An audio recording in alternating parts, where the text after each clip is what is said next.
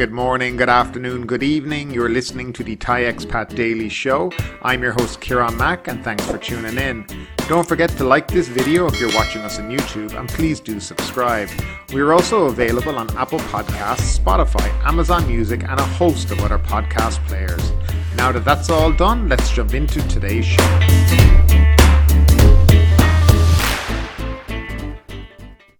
And we'll start off like we always do with the daily COVID numbers. Thailand logged 7,526 new COVID-19 cases and 19 more fatalities during the previous 24 hours, the Public Health Ministry announced on Friday morning.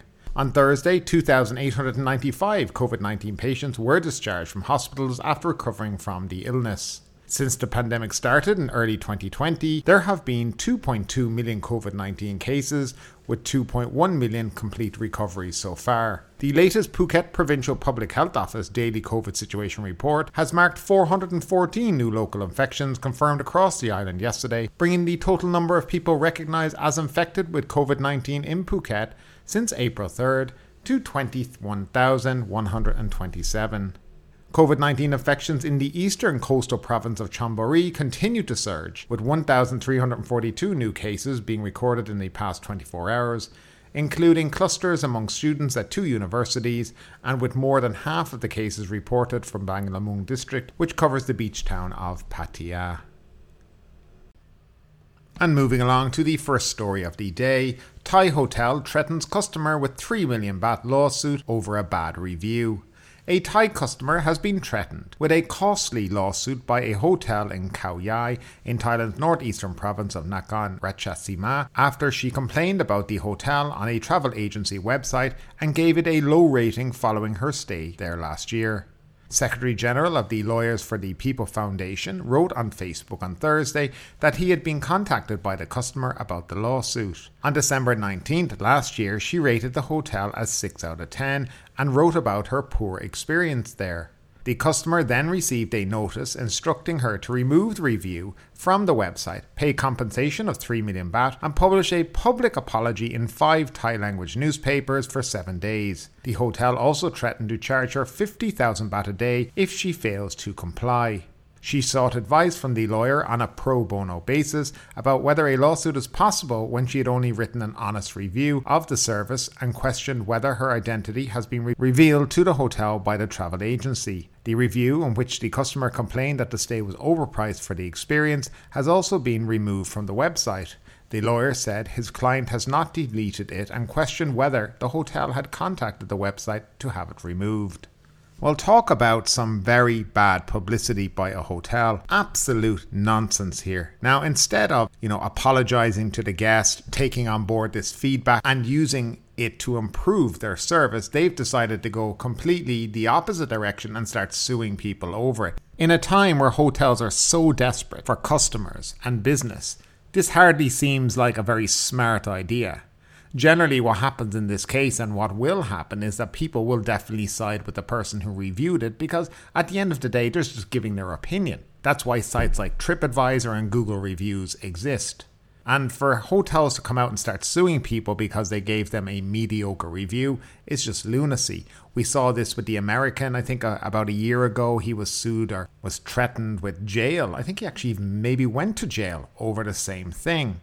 And at the end of the day, hotels are businesses. They provide a service, and yes, they are allowed and deserve to be rated so people know exactly what they're getting when they go there. As far as I'm concerned, hotels that go down this line of suing people because they wrote and gave their opinion about the hotel should really be stricken from online travel agents and review sites and just have a warning stuck beside them saying, this hotel may sue you if you say something bad about them. And I definitely think that will keep people away from them. I think the only way this hotel, which they haven't named by the way, will ever be able to survive in the future is by a rebranding and sacking the hotel manager, probably at some point. And moving along, complaints filed against restaurants in Ubon Ratchathani for spreading COVID-19. Provincial authorities in Thailand's northeastern province of Ubon Ratchathani have lodged complaints with Muang District Police against 4 pub restaurants for allegedly defying health safety and preventative measures causing the spread of COVID-19. Named in the complaint are the Rim the Road, Anas, Reunion and Karin establishments. A similar complaint was earlier lodged with Ekamai 487, another pub restaurant blamed for the infection of 718 customers and for putting at risk more than 2,100 people who are now under observation. The venues face charges of violating the Communicable Disease Control Act and the Emergency Decree. Deputy Public Health Permanent Secretary Dr. Narang Saiwang, accompanied by Dr. Tuisan, Public Health Inspector General and spokesman for the Centre for COVID-19 Situation Administration, inspected the Ekamai 487 venue on Thursday to collect information about its role in the spread of the disease for presentation to the CCSA at its meeting today. The venue is a windowless, air-conditioned, one-storey building. It has live music and about 40 tables. There is a fridge storing soft and alcoholic drinks for sale to customers, despite displaying a sign saying no alcohol on sale. The venue also reportedly hosted games with rewards to attract customers. Health officials say that another 5 to 6 pub restaurants are under investigation and facing possible legal action, warning that any such venue found to have allowed those under 20 to enter will be closed for 5 years. And next up, Thailand pass suspension among measures to curb new COVID wave, no lockdown imposed. Tourists entering Thailand on a Thailand pass, granted under the minimum quarantine test and go program, may do so until January 15th instead of January 10th, but new applications for the Thailand pass will remain suspended until further notice, according to the Centre for COVID-19 Situation Administration. The entry ban by arrivals from 8 African countries due to the initial Omicron variant spread there has been lifted and they will now be treated like any other arrivals. For pubs and bars in the 8 tourist sandbox provinces, they can open as restaurants and sell alcohol like other eateries in the zone if they seek permission from authorities by January 15th.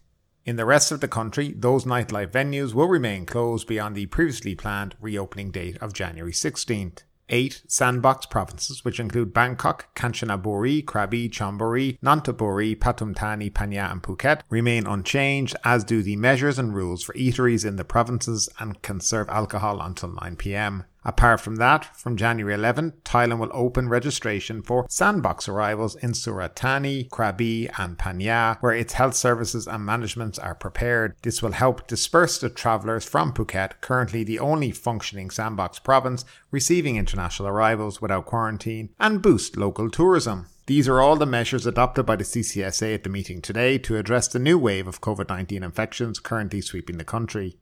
According to the CCSA spokesman Dr. Tuisan, the CCSA has also adjusted COVID-19 zoning by increasing the orange or control zones to over 69 provinces instead of 39. Currently, there are only orange and blue or sandbox zones.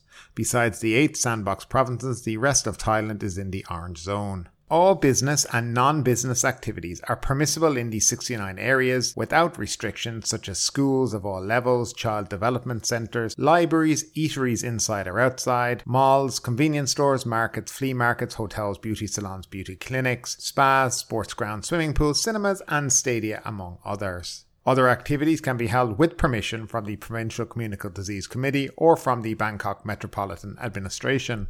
Regarding interprovincial travel, Dr. Tuisan said that there are no restrictions, although the COVID-19 alert has been raised to level 4, while advising that such travel should be avoided unless it is necessary. He said that the CCSA did not decide to close down any more businesses beyond bars and pubs, which have already been closed and remain so beyond January 16th. Regarding the 8 sandbox provinces, he explained that eateries which can serve alcohol until 9 p.m. must meet the SHA Plus and Thai Stock COVID 2 Plus standard. Working from home should continue until the end of January, he said, as he urged both the private and public sectors to allow their staff to do so.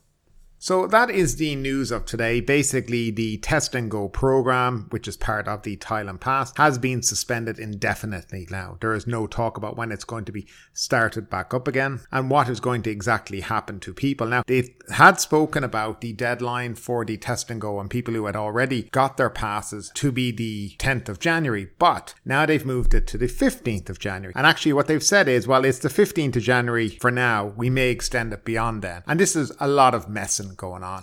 I mean, what do they think tourists are doing? Sitting here waiting for them to announce when they can use their Thailand pass or not? Most people, I think, beyond the 10th of January has nearly cancelled their holidays now and are going somewhere else. So this is the kind of messing. For a country who have been so dependent on tourism, they seem to not have a clue about the tourist mindset and tourism businesses' mindset. Just don't get it. It's very strange. It's a very odd way to behave. Now, what they've also done is they have decided to allow other sandbox areas to reopen. I think if some people might remember last August or October, we had the Phanya sandbox and the Krabi and the Samui sandbox. So these are going to be allowed to restart again under exactly the same scenario as before. So if you want to go to Khao Lak, you have to go straight from Phuket airport to Khao Lak. You have to stay there at least 7 nights before you can leave to go somewhere else. And you have to do 2 RT-PCR tests, which will be at your expense from now on. The government will no longer be paying for the second one. At present, those tests are costing approximately between 2,200 to 2,400 baht in Phuket. The same will apply, of course, if you want to go to Krabi or Samui. You will have to do 7 nights and then you'll be free after your 7 nights and your 2 negative PCR tests to go anywhere else you want in the country. But at present, you will have to go to those areas. And another thing is you can't go to Phuket for a few nights and then decide you want to go to Khao Lak for another few nights. You have to do your 7 nights in one of the sandbox areas to begin with. So that's a bit of news. I hear a lot of hoteliers are, very joyful about this, but I think they should swing their minds back to when we had the sandbox here a few months ago. And they might remember how unsuccessful it was in the likes of Phanya, Krabi and Samui. It just didn't catch on. People just didn't want to participate in it. It just wasn't an attractive option for them. And the bigger part about all this and what everybody seems to be forgetting about is it's the 2 RT-PCR tests. This is the big put-off for people. Having to go and do 2 tests. And with a country that currently has a lot of COVID within it,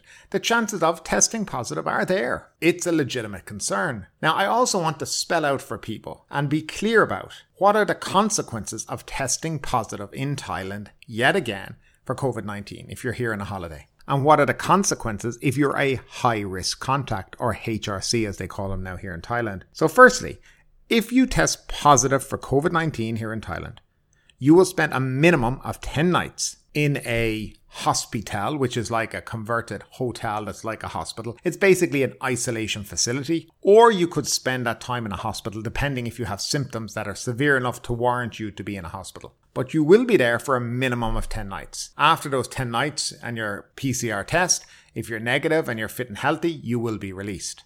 By the way, all this is at your expense. If you're in a hospital, that's again the hotel/hospital combined, more than likely your insurance company will not pay for that.